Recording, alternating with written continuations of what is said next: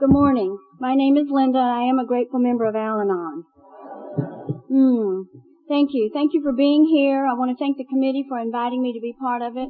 Malcolm informed me last night that I am the bonus Al-Anon. Now, I've been called a lot of things, but never a bonus Al-Anon before, so I appreciate that title. Again, thank you for making us so welcome. We've run into people that we've known from other parts of the country, people that have visited with us in Nashville, Tennessee, and it feels so wonderful to be here in Paducah, Kentucky. So again, I say thank you for that. Scott said that one time Lois was asked what she did in the moment of silence before the Serenity Prayer, and she said, I invite God to the meeting.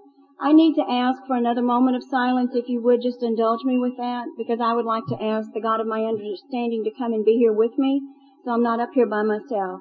So if you just please have another moment of silence, if you'd be willing to ask the God of your understanding to come and be with us this morning. Meet you back here in just a second.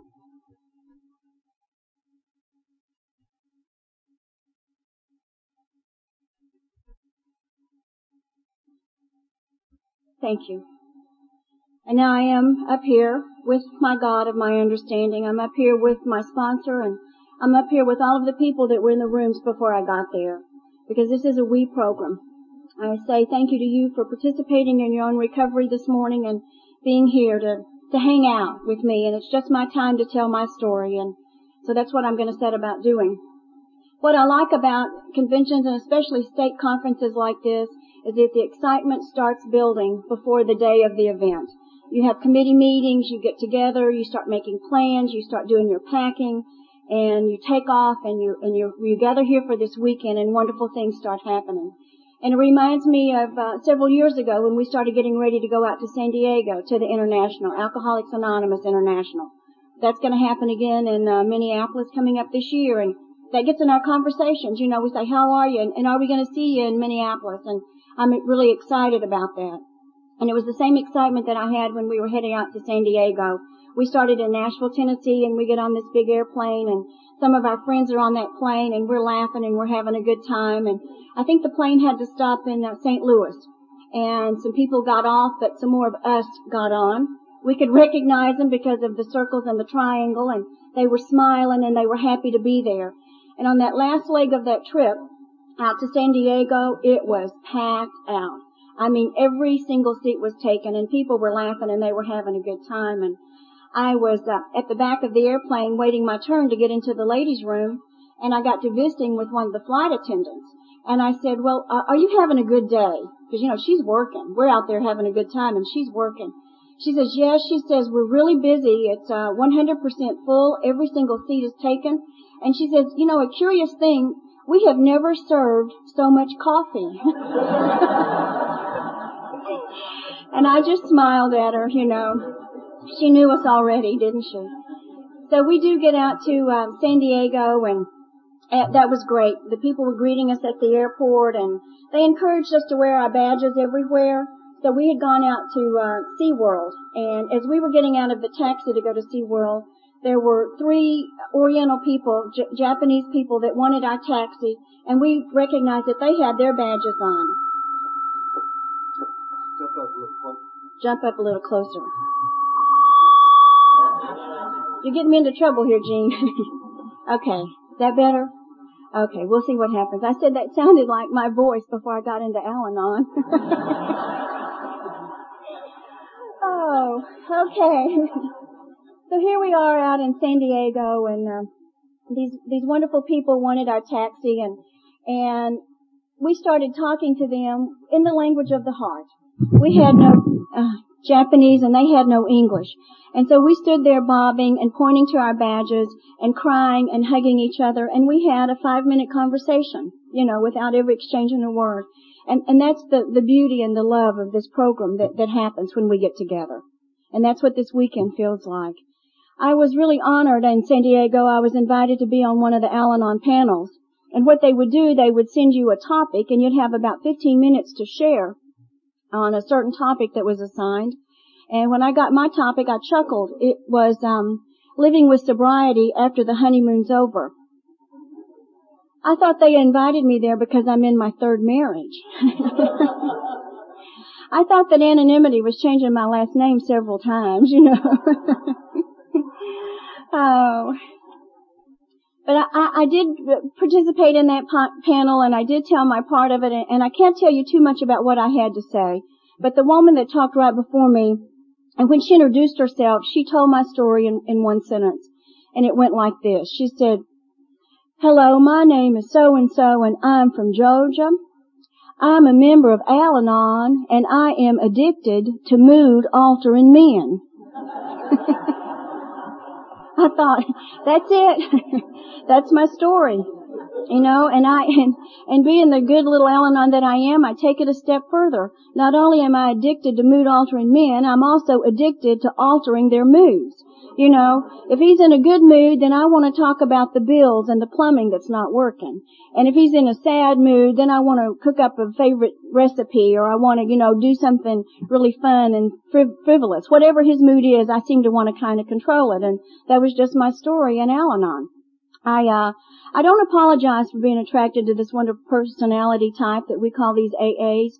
I absolutely think that that's where our creativity comes from, where the sparks that happen come from, that wonderful personality that I'm so enamored with. And I seem to have a tendency to pick them out. In fact, Scott and I are really blessed that we get to go do this in other places across the country, and a lot of times we're going to be met by somebody that we've only talked to on the phone and we don't have a clue to what they look like. He says to me, "I'll go get the luggage and you go pick them out," because I have a knack for doing that.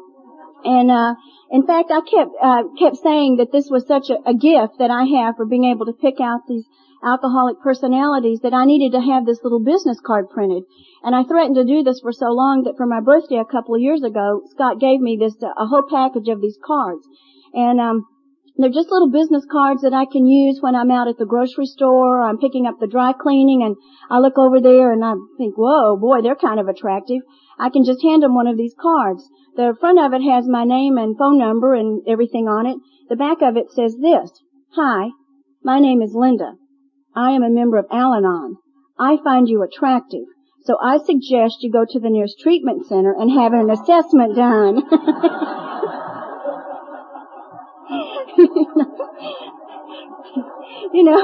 Just think how much time that would save all of us, Oh, and this first wonderful personality that I'm attracted to, that I think this man I think is one of the most interesting people I've ever known, and that's my dad. And I've known him all my life, and I've seen my dad drink most days of his life. I've seen him drink a lot on a lot of days. And my dad's in his early 70s, and he tells me, he says, "I'm going to fish, play golf, and I'm going to drink, and I'm going to do that for the rest of my life." And thanks to Al-Anon, I can say, "That's right, Dad, whatever you need to do." And I say I love and hug on him just the same. And it wasn't always that way. I am an only child, and being an only child, you feel like you've got a lot of control in your family. All of the budget for clothes could go toward me. I always had my own room. Some people would call it being spoiled, I called it just being special. And so I thought that since I was so doted on, that maybe that's what made my parents happy. And so I somehow took on the responsibility of trying to keep them happy. And I never heard them argue over anything. And even today, I don't hear them argue over anything except my dad's drinking. And my mother was one that would wait at the window, and she'd say, "We'll eat dinner when your dad comes home." And I'd say, "I want to go to the dance Friday night." "You'll have to wait and ask your dad," And it was just that constant thing of trying to make him part of the family. Now, this is a wonderful, creative guy. He's just so energetic. He can build anything. He can go and do everything. He's quite successful. And I love and care about him, both of my parents. And but that was just the way it was growing up. It was the beginnings of living with the disease of alcoholism, perhaps. And I didn't even know that was causing any problems in their family or in my life, any more than I could have said, well, eating macaroni and cheese is causing a problem, because it was just a way of life. My dad played golf at the country club, and I would go over and pick up my girlfriend in the morning before school in high school when I had my spiffy little convertible, and I'd see her dad sitting in the living room already that morning in his underwear, maybe drinking on something. I'm thinking, boy, I guess they have a problem. But because my parents were hanging out at the country club, I thought, well, that must not be the same problem that's going on in our household. And before I turned 20, I met another young man that I could give this business card to. I just thought he was so wonderfully attractive, and And I think that I thought I needed to get out of my household with my parents. I couldn't have told you why, but just because there was something inside me that says I needed to get on and do a different life. And I had known this young man for 2 weeks when he asked me to marry him, And we had met on a college campus, and boy, was he exciting and attractive and wonderful. And I went and told my parents that I was going to marry this young man, and they said, well, don't you think that he should have a job first? And we said, that's just details. We'll work it out. We were in love, we were in love. So we got married. I just turned 20. We got married. We were still in school, and we lived happily ever after for the first week, And then to celebrate that first week of marriage, he brought in 2 friends came home with him that afternoon. One was Cliff, that was in his history class, and the other was Bud, that came in the cooler. And I saw my husband and his other best friend have a really good time that night. I saw his voice change. I saw his facial expression change. And I saw his friend pass out on our couch, and I saw him pass out on our bed. And I'm standing there in the middle of the floor stomping my foot, and I'm thinking, he can't get away with that. I'm going to have to punish him. I'm going to have to do something to show him that that's unacceptable. So to show this young man that I'd been married to for a week, as he's sleeping very peacefully in a deep sleep from his drinking, and he was snoring a great deal, I showed him. I went and slept in the bathtub. I get a backache that next morning, and I'm cranky because I've had absolutely no sleep. But it set up a dance, and it was a dance that lasted for 16 years and 2 lovely daughters. And that was, if he's going to act that way, then I'm going to have to act this way to show him. It started the dance of control, manipulation, carrying on, and not really talking about what was going on. We'd been married about 2 years when our first daughter was born, and we'd been in and out of school, and it seemed like it was kind of time for this young man to get a job now, and he was still trying to find himself, this is all happening out in West Texas, around the Odessa and San Angelo area, and he saw in the newspaper an ad for a lounge act. That's what they called it, a lounge act. Now, he was very good on the guitar and singing, and so he went down to a hotel not unlike this one. I think it was a Holiday Inn, and he auditioned, and he got a job singing in the bar. Now, this was amazing to us because all of a sudden, in 1 week, he was making more money than we'd seen in about 3 months. We couldn't believe it. So this was when they had liquor by the drink, and all of the lounges had their own, I think you had to pay $1 to become a member so you could go in and hear the band and get a drink. And what I know about bands is it's really not about making music, it's about selling alcohol, That's how they would say whether or not they invited us back.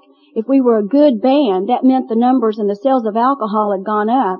And I don't know if that meant we played more sad songs or what, but that's how they judged the good band.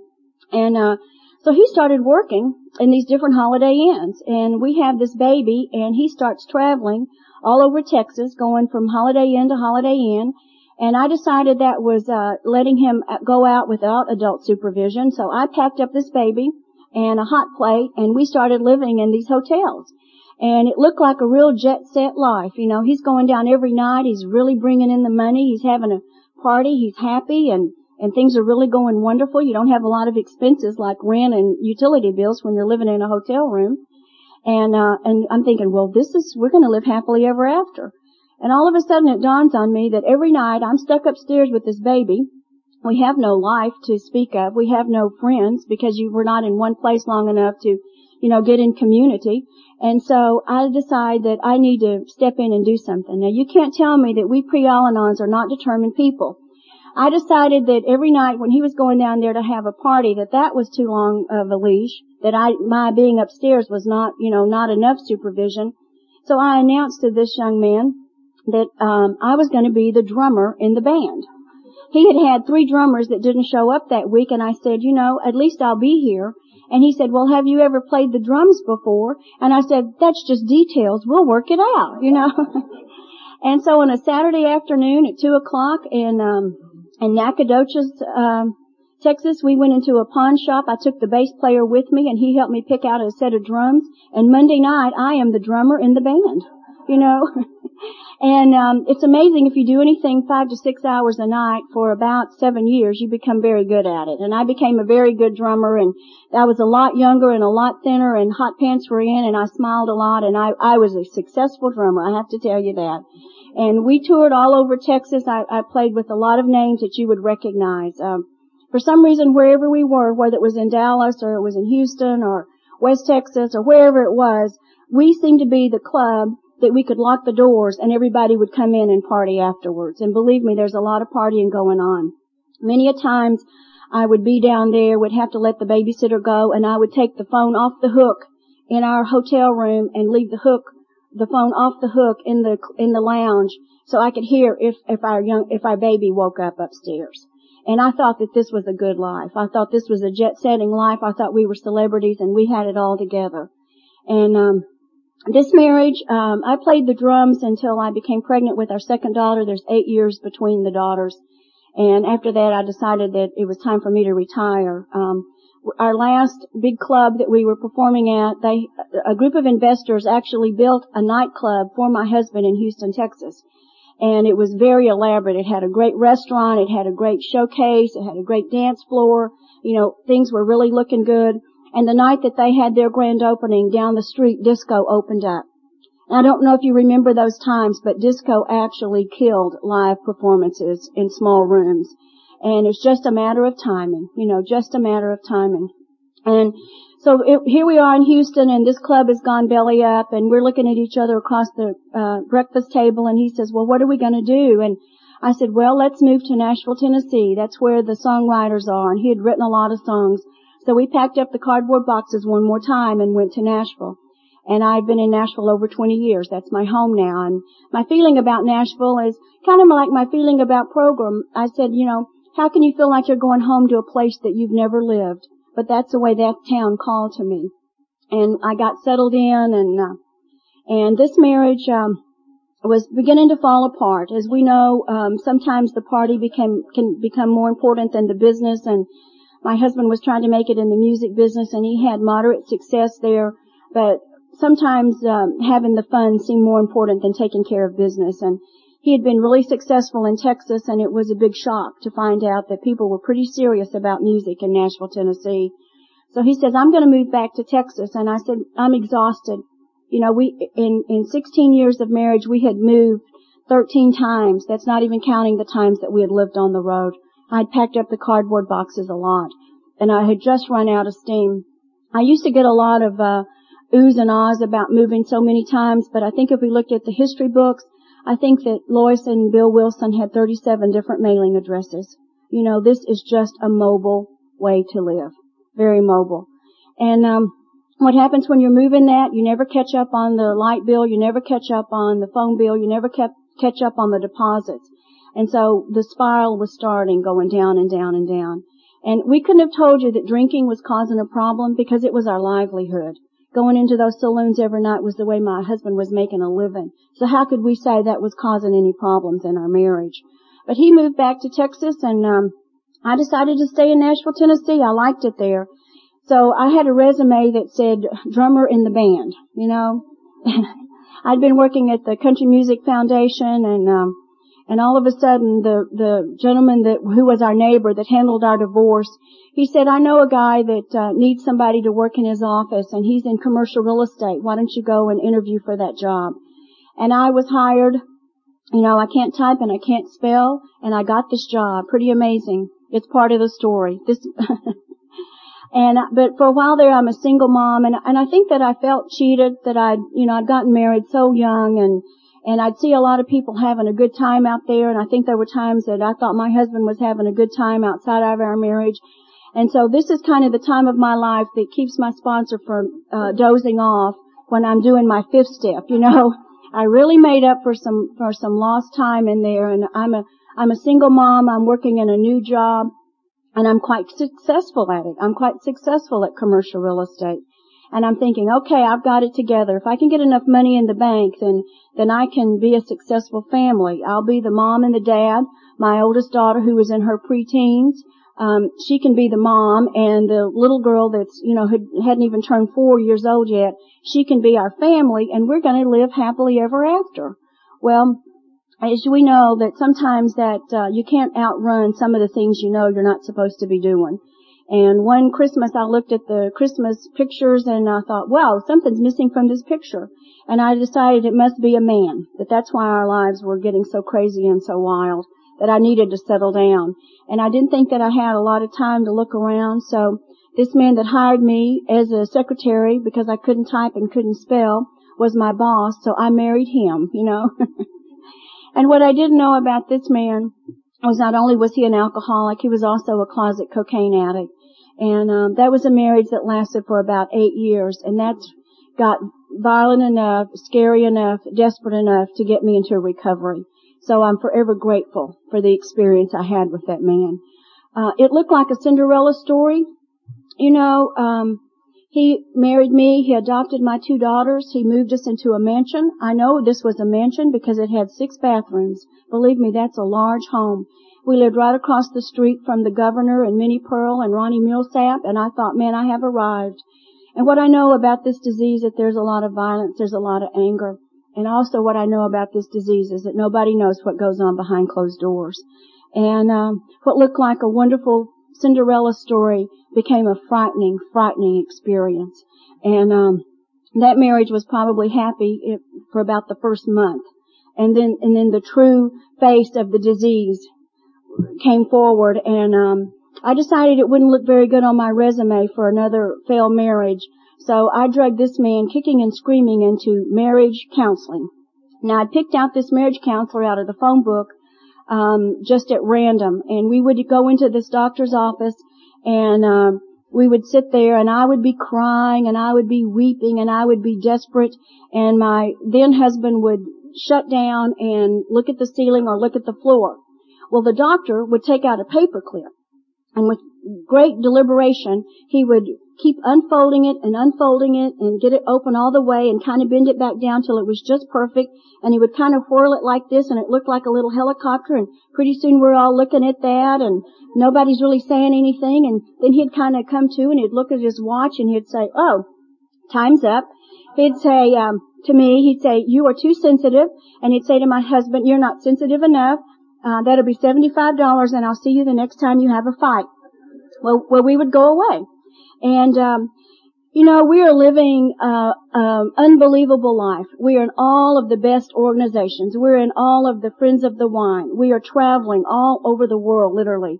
We're pulling sailboats to Canada. We're going down to the Keys, and we're sailing everywhere. And yet that desperateness of the disease is there with us all the time. And, we would go on these little honeymoon trips, and then we'd come back and we'd get desperate again, and we'd go see this doctor, and he'd say the same thing over and over again, that I was too sensitive, that my then husband was not sensitive enough, and that was just the way we were living our lives. Nashville was in a boom. We were developing shopping centers all over the state.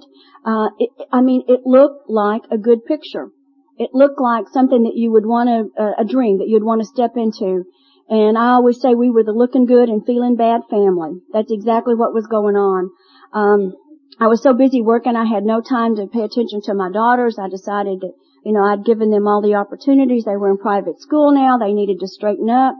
I was such a neglectful mother that I would send my daughters to school with 102 fever, because perfect children don't get sick. And that was just my attitude. I don't have time for you to be sick today. You get up and you get dressed and you get on to school.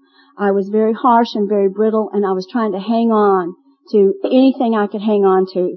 It was a desperate situation. But my husband and I had worked really hard, and to reward ourselves, in fact, it was a Valentine trip. It was in February. There was snow on the ground in Nashville, Tennessee, and we'd gone down to the Lower Keys with another couple. And we'd flown into Miami, and we'd rented a car, and we were driving down to the Lower Keys. We were going to stay down there for several days and hang out in the sunshine and party. And we're at dinner that evening with this other couple, and I said something wrong, and I learned from Father Leo last night that was my moment. I didn't know it at the time, and I haven't had a name for it, so thank you for that. But my moment came when I looked up and I saw the monster of the disease about to show up on my husband's face. And I knew there was going to be a scene, because I'd been in those scenes before, and I knew it was going to be ugly, and I knew it was going to be public in this very nice restaurant, and I knew that something snapped in me, and I'd had enough. And And so I announced to the table that I was going to go home. They thought that meant that I was going to go home back to the hotel. I meant I was going home back to Nashville, Tennessee. That was the beginning of what I call a run. I was running away. I'd finally had enough. And I'd seen it in the movies. I'm out down there without a car, and I'd seen it in the movies. I had the restaurant owner. I said, "Would you call me a cab, please?" And he said, "Okay." So the cab came up, and I got in, and he said, "Where to, ma'am?" And I said, "The Miami airport." He said, "Well, that's that's over 170 miles away. This cab won't make it. I'm going to have to go home and get another taxi." And I said, "Fine, whatever. I'm really upset." And all of a sudden I realized I'm going into a residential part, and I thought, this is a bit unusual. I've never gone home with a taxi driver before.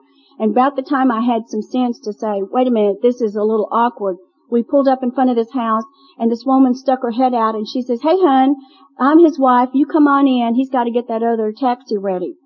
She ended up being a guardian angel. She said, "Whoa, you look like you're having a really rough time. Do you need anything?" And I said, "Well, could I have," she was folding her laundry and her kids' laundry there on her couch, and I said, "Well, could I have a pair of socks?" I was going back to Nashville with snow on the ground, and I'd walked out with just my purse, and I had on a sundress and sandals, and she said, Sure, hon, here's some socks, and you take care of yourself." And her husband took me then to the Miami airport, and he did make me pay him all in cash, which I think that was a good businessman. I would have wanted that too. I did look like a desperate woman. But I thought, that's no problem. I'm an executive businesswoman. I've traveled all over. I can live on plastic, and I get to the Miami airport, and amazingly enough, at 11 o'clock at night, there's not a direct flight to Nashville, Tennessee. And I said, "Oh, that's okay. I'll just get me a room and I'll stay here in Miami." Well, there was a sailboat show going on and a automobile race going on in Miami, and the truth was there were no rooms to be had, absolutely zero rooms, and that I desperately tried. Here I am, short of cash, no rooms to be had, and I have no other choice. My choice was to spend the night at the Miami airport. Well, maybe you've been stranded by a plane before, and to spend the night in an airport is not a big deal. But the Miami airport at that time was under construction, and it wasn't safe. In fact, it was like a war zone, in truth. And I spent the rest of that night with my back up against the wall, just trying to stay alive and trying to stay safe.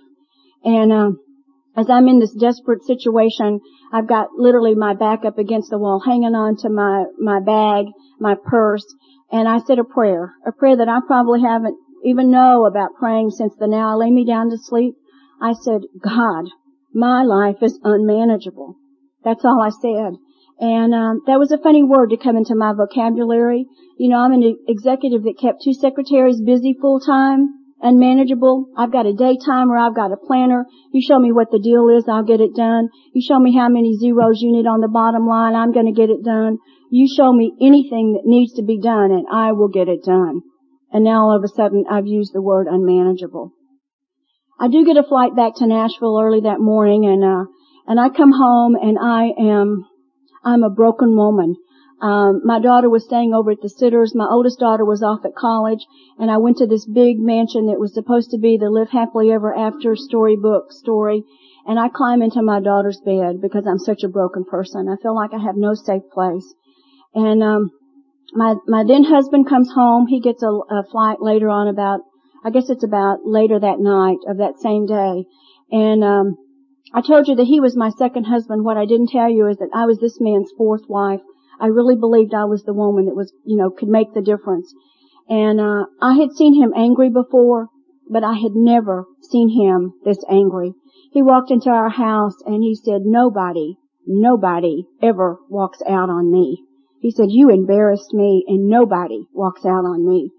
And again, with that desperate feeling, with my back up against the wall, I was given a God thought. I know with all my heart this was a God thought. I said, "I hear you. I know you're upset." But to kind of stall for time, I said, "Why don't we call that doctor that we've been seeing and try to go see him, just to kind of diffuse the situation?" And he said, "Okay, go call him." And again, a God thing happened. The doctor's office answered. She said, "We had a cancellation at 2 o'clock. If you can be here in 20 minutes, the doctor can see you."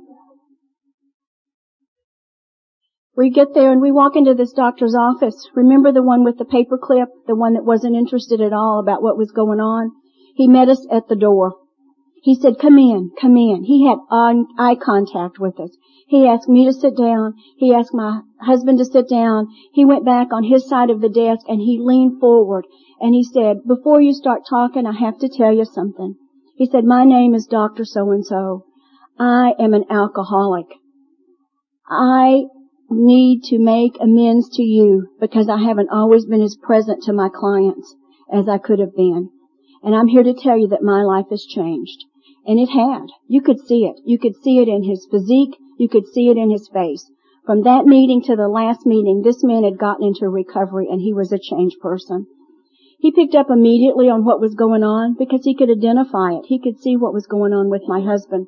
And he said, look, he said, to help make amends to you guys, he said, my wife and I were going to go to this week-long coupleship conference.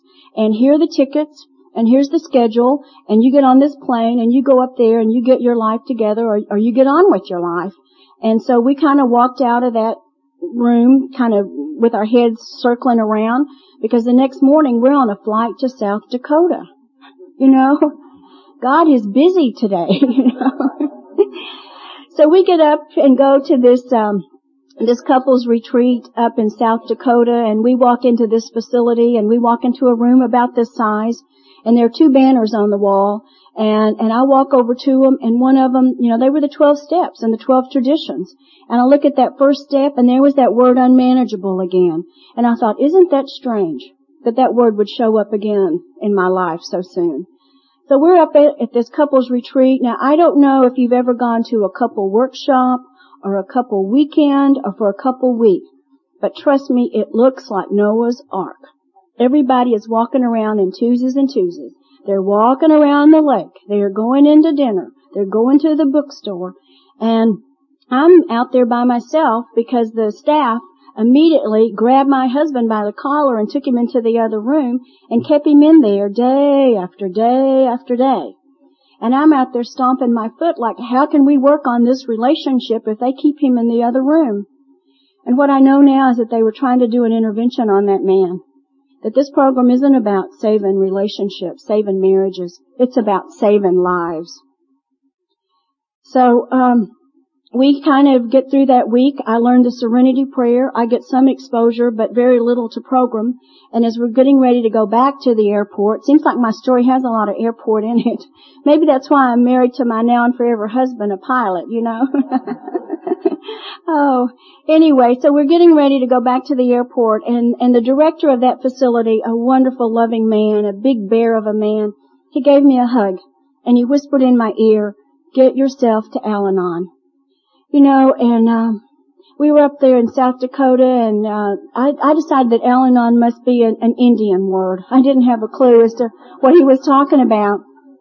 So we do get back to Nashville, and as you know, sometimes when you've got a little bit of awareness about your behavior, you've got a little bit of awareness about the possibility of breaking a lifestyle and getting into recovery, sometimes things get worse. A little bit of awareness can sometimes make things worse. And that's what happened with this marriage. Within just a very few days, it was just even more desperate. I didn't think it could be even more desperate. Of course, my then husband was trying to hang on to desperately to all of his addictions. You know, he was desperately trying to be on his own journey and find out what was going on inside his soul. But out of a desperate situation, I remembered those words, get yourself to Al-Anon. And, again, I got out my trusty reference book, the yellow pages, and I called Al-Anon. And I want to tell you that I am amazed that there it was, Alcoholics Anonymous, and there it was, Al-Anon. And from right now, today, here in February, I want to say thank you to anyone who's ever worked at an intergroup office. I want to say thank you to anyone who's ever worked at an AA Central office, because you are saving lives. You are changing people's lives. I called, and this woman that answered the phone, she said, it's amazing, but there's a brand new meeting about 2 blocks from your office on Monday. And I had called on a Monday because if you remember, sometimes weekends are long when you're living with the disease. And I said, really? I said, well, I think I can do that. I think I can take an hour out of my busy schedule, especially since it's going to be over lunch. I think I can go down there and go to that meeting and, you give me the literature and you tell me what all, an hour, sure, I'm busy, but I can do that. Little did I know that 1 hour was going to start changing my life, did I, So, I head off to this new meeting at the Methodist Publishing House. It's called the Monday Midday Downtown Al-Anon group, and 12 years plus, it's still my group. And, we give each other safety pins. We hold a regular old household safety pin, and everybody in my group holds it, and we give it to the person that's getting ready to go off and do something kind of scary, like visit parents or, give a talk. So my home group says hello to you because they're here with me. And, I love that group so very much. And, but the Methodist Publishing House has heavy security, and you don't just walk in. You have to push a buzzer. Back then we had to push a buzzer. Now we get to go in the front. We've improved our status there in the building. I just thought about that. But we used to have to push this buzzer, and the voice would come on and says, can I help you? And I said in my most executive voice, yes, I am here for an Al-Anon meeting. And he ruffled through some papers and he says, we don't have any Mr. Anons that work here. He thought I was there to see Al, and, so, being the determined woman that I am, you can't tell us not to do something like, don't tell me I can't get into a building. Well, I got into that building, and I got into the area right before I'm going to step into the room. The door's closed. It's a small meeting room, and the door was closed. And I want to tell you about the woman that put her hand on that doorknob that first day. I was desperate. I looked like I had it all together. I was angry. I was fearful. And yet it looked like I had it all together. I just couldn't believe that my life was such falling apart to pieces when it looked like I had it all together. We were very successful in business. This is what our household looked like. My husband was, of course, acting out in his addictions, and I am pre-Al-Anon, plus I'm pre-menopause. My oldest daughter was in her early activity with her journey with drugs and alcohol, and my 8-year-old daughter was in precocious puberty. Our house was a true war zone. We had no intimacy. We had no connectedness. We each had a bedroom and we had a TV, and every night we would go into those separate rooms, and that's where we would be. We had no family connect. It was too scary, too hard, too dangerous. So this is the woman. I looked organized, I looked great, I looked successful, and I'm absolutely a 2-year-old, terrified of the world as I step in. I opened that door and I said, what's that noise? And they said, that's laughter. Come on in. It had been a long time since I'd heard that laughter. And they said, come in. And I went and sat down in my first Al-Anon meeting, and I started crying. I couldn't have told you why. Maybe now when I see the newcomers, I can identify a little bit about that, because it is like sliding into home base, but you don't know it. How can you ask for something when you didn't even know it was out there? How did I know that this was going to be a miracle in my life? But like all newcomers, I think I did what we do when we first get into Al-Anon. I call it, all I could do was sing the hymns. You know the ones, him did this and him did that. That's all I could do when I first got into Al-Anon. But they loved me anyway, and they let me stay, and they let me get a sponsor. They let me get active.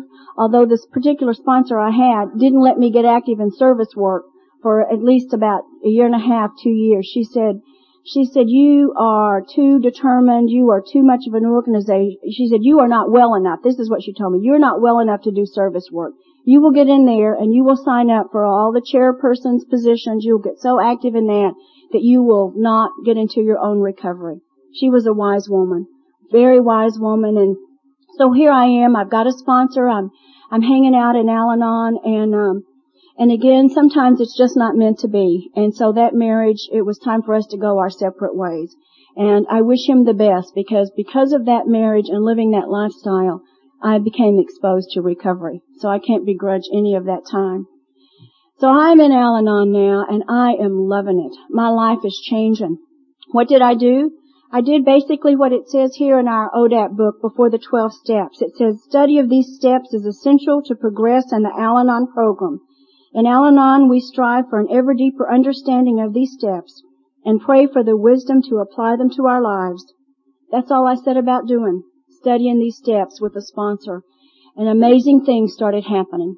I got a God of my understanding, I got a me of my understanding, and I got a you of my understanding.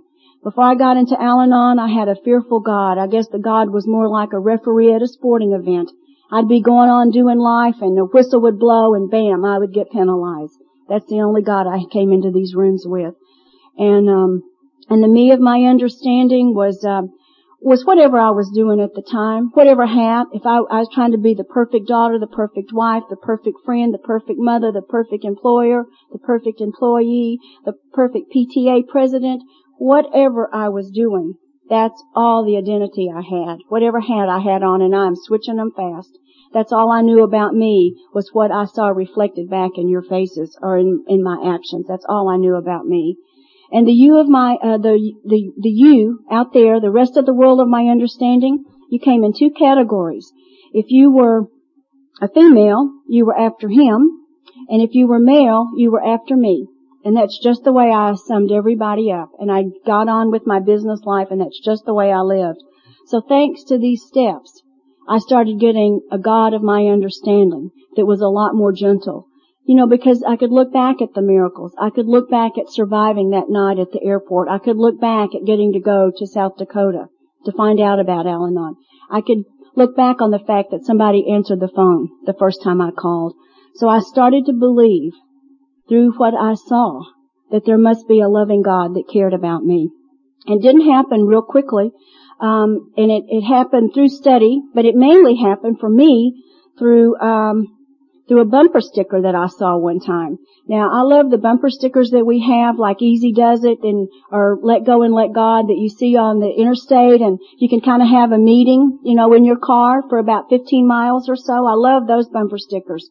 This bumper sticker wasn't like that. It had never seen it before. It was for a dog obedience school. And in little tiny letters it said like Jones Dog Obedience School. And in large letters it said Sit Happens. Okay? Okay? That's how I found the God of my understanding, by following that bumper sticker. I just sat. I sat in meetings and I listened. I sat in my backyard and I looked at the sky. I sat beside the lake. And that's how I found a friendlier, kinder God. It was amazing that I could see this wonderful God that possibly had always been there. But I hadn't seen it until I got to that wonderful moment of realizing a friendly God. You know, my disease is one of amnesia. I forget what I know. I forget what I believe. I forget what you taught me. So to help me do that, I go back to an old TV commercial. It was black and white. I think it's for V8 juice. I think it was black and white. If you remember it, it shows these people running around desperately in their day. They're trying to stay very busy, and they're trying to accomplish household things and work things, and all of a sudden they hit their forehead like this, and they go, oh, they realize they've missed lunch, and they go, oh, I could have had a V8. Well, when I'm desperately running around, got this energy that's really not working for me, and I can't figure out why my day isn't working, I go, oh, I could have had an HP. You know? So when I go in on Monday and this is really flat and red, they know what's been going on in my life, you know. So that's how I remember that I have this God that cares about me, and a caring God. And I want to tell one more story about this best friend God, what I call the best friend God. And that was a lesson that I got from my oldest daughter. This daughter teaches school. She's in her early 30s. And I want to tell you that last August, this daughter celebrated 10 years in AA. Yeah, wow. Yeah. That applause is for the people in the rooms that parented her, that loved on her. You know, she got sober when she was 21. She says, you know, Mom, when it was legal for me to drink is when I stopped drinking. Go figure, you know. This is a young, gorgeous woman that I saw hit such a hard bottom. She's the same one that stood in front of me and stomped her foot and said, Mom, let me hit my own. I'd been in Al-Anon a couple of years, and I couldn't understand why she didn't stop drinking. She'd seen what it had done to our family. And that wonderful light bulb went on one day and said, oh, I get it. She can't. And I'm here to tell you that the most beautiful words that daughter ever said to me, they weren't, "I love you, Mom." The most beautiful words were, "Hi, Mom. My name's Jamie, and I'm an alcoholic." Because with those words, I knew that there was hope. And that's the way it's been. She's strong program. She's married to about 3 years to a guy that's got about 5 years. And there is great hope for our family because of this wonderful generation that I'm seeing with her. But it wasn't always this mother-daughter, lovey, touchy, cuddly stuff. I don't know if you know, but sometimes those teenagers, whoa. I felt like there were times that I was held hostage in my own home. Felt like there were times that I'm walking on eggshells. I just didn't want to set her off. Frightening things going on around her life. Things that were just so desperate and so sad for me to watch.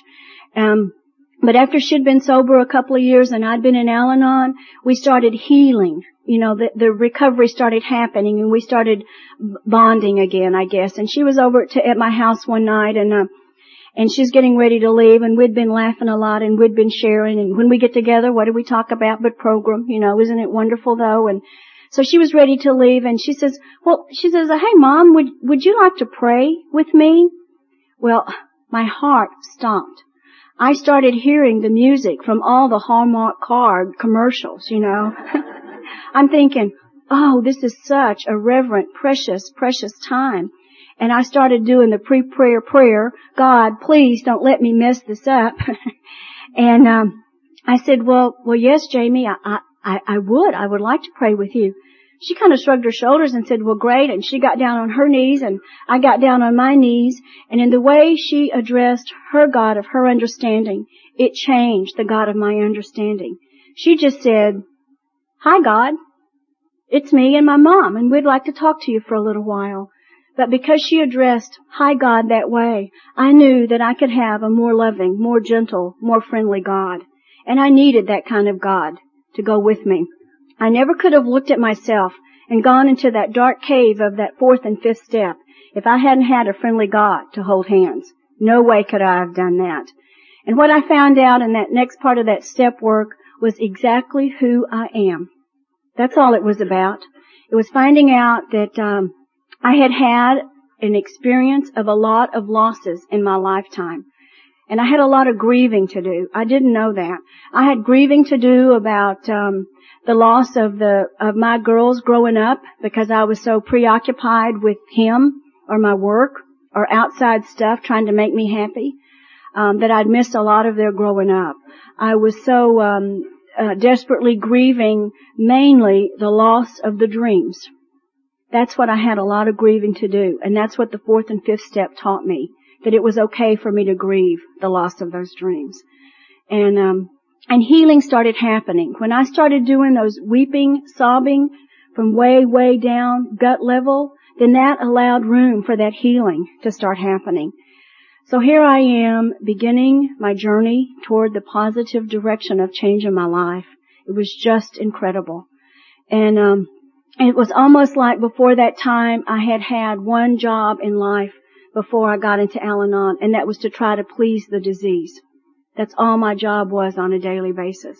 And now I had a chance to a real life, reality. That's how my sponsor helped me out. I'd call her and she'd tell me the truth. I hadn't heard the truth in a long time.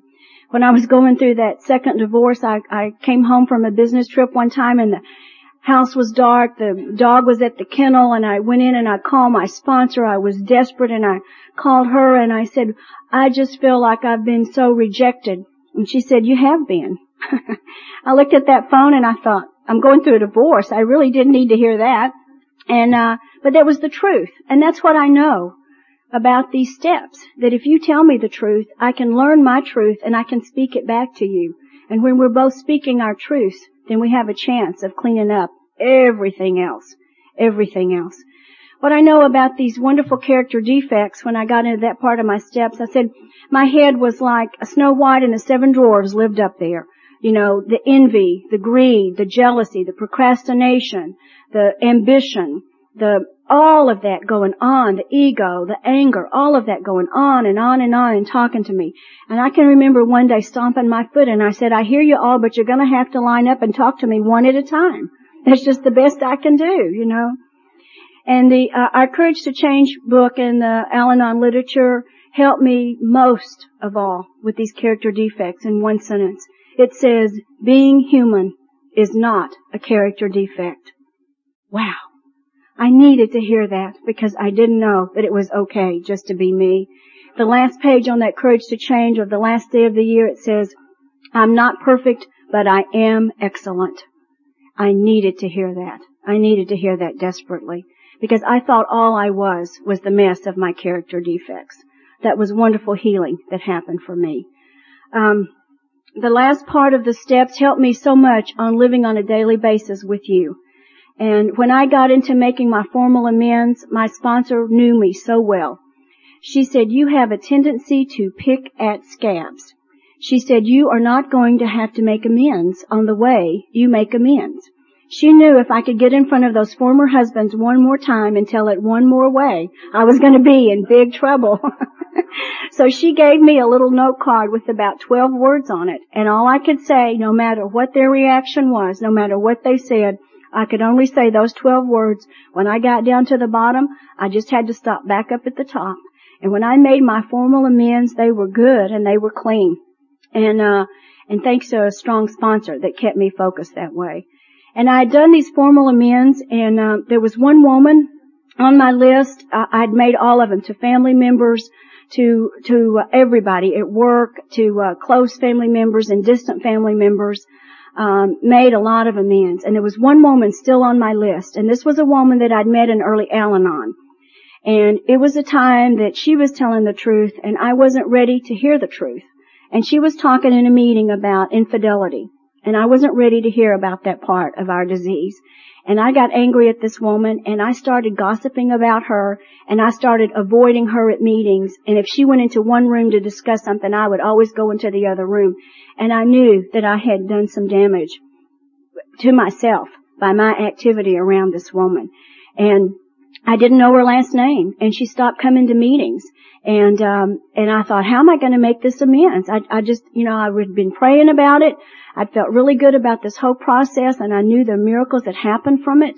And I thought, what's going to happen about this woman, this mystery woman? What am I going to do?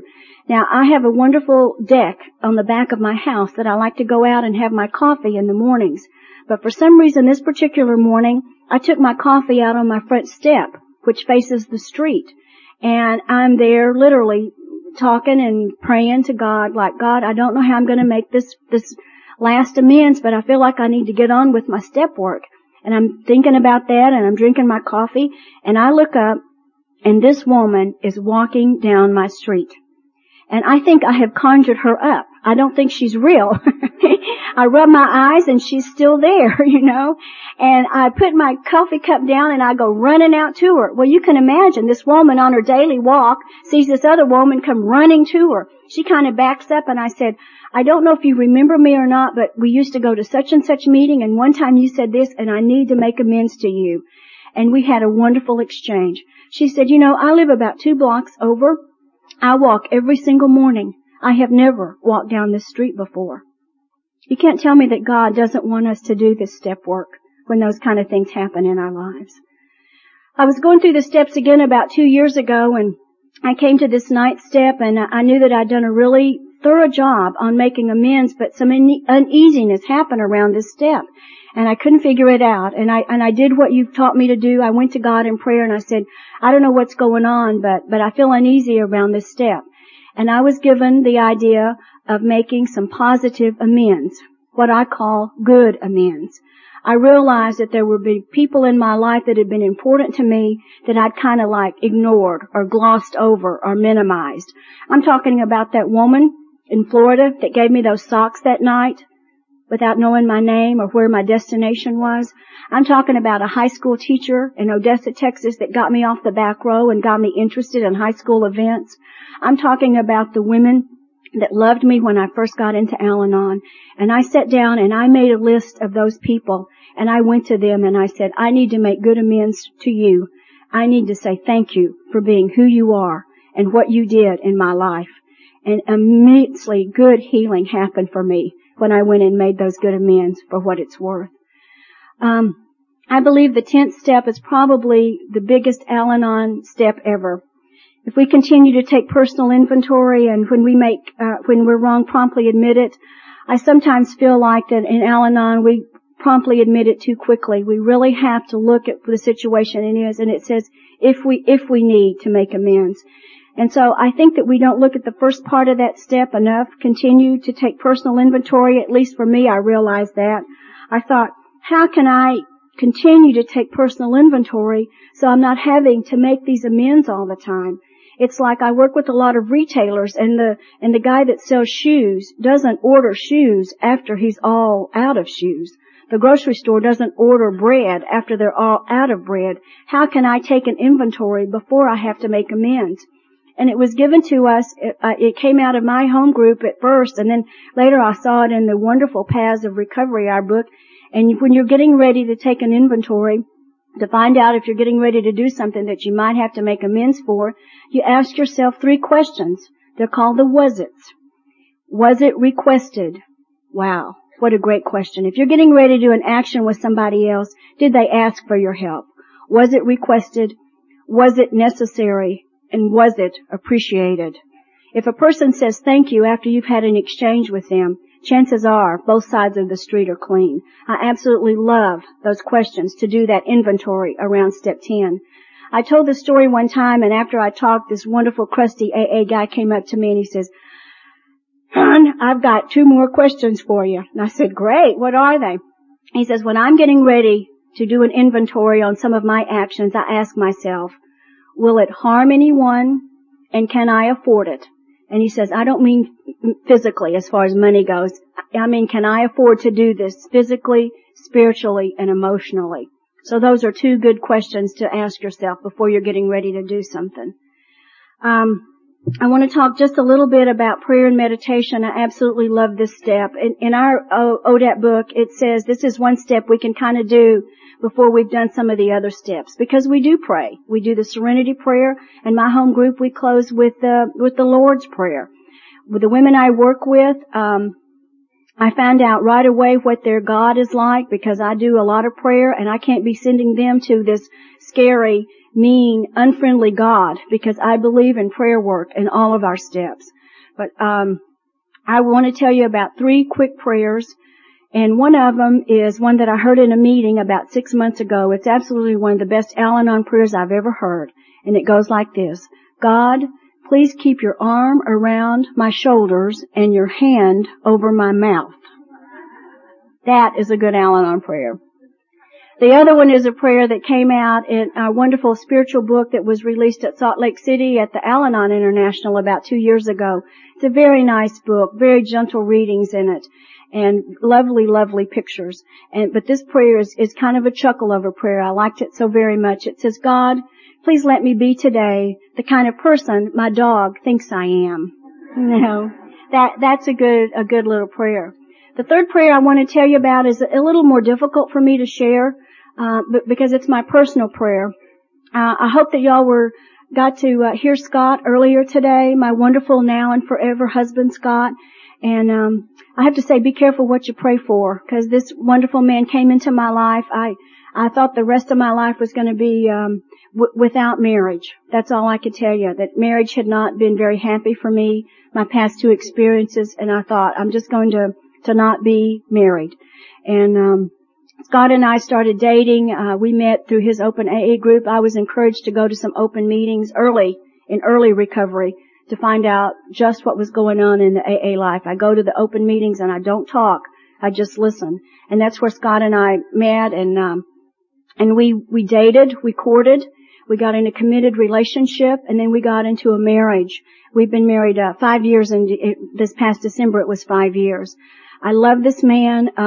What I know about our household is that with each of us, God is always going to be first in our lives. Our program is always going to be second.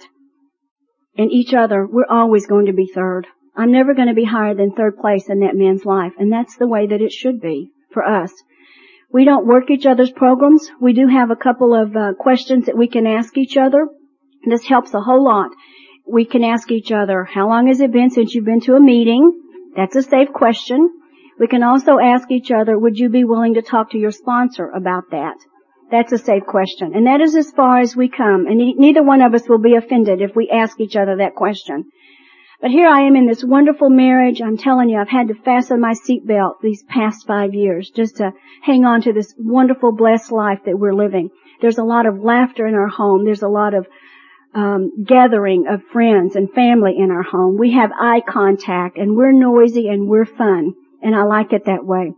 But when it came time, as an adult woman of my species, when it came time to go into the bedroom, fear set in.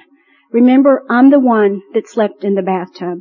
I'm the one that's used the bedroom to reward, control, manipulate, make it a big deal. I'm the one that acted out when I was single. I'm the one that thought that the infidelities had caused all the problems in my former marriages. So all of the work that I'd done around the steps, I still had a great deal of anxiety when we would go into the bedroom. Those ghosts would still show up. So I went to God in prayer and I said, I really need some help here. And I was given just this simple little prayer. And it's just this. When Scott and I are getting ready to have a physical exchange, I just say, God, please help me stay in the moment. That's all. God, please help me stay in the moment. And that eliminates all of that history, all of those other times, good, bad, or indifferent. Those other times are gone. And it also eliminates all of the fear of tomorrow as far as performance or attitudes or feelings. And I just say, God, help me stay in the moment. And I can say that my God takes over, or maybe Mother Nature takes over. And I never know how to stop talking about that other than I say I get so hot. I'm just telling you. I just absolutely get so, let's talk about meditation. Okay. I believe that you can have a meditation of your understanding. Now, I used to do meditation this way. I would get up in the morning, and I would make sure the lights were just right. And I would find the right music. And I would make sure I had on comfortable clothes. And I got the pillows just right. Whoa, I'm late for work.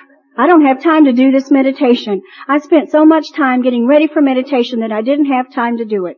What I know about meditation is that, man, you can take it with you wherever you are.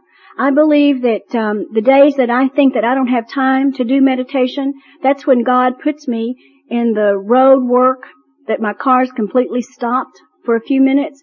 It's the time that I'm standing at the grocery store and the 15 are under line and the lady in front of you has 22 items because you've counted them.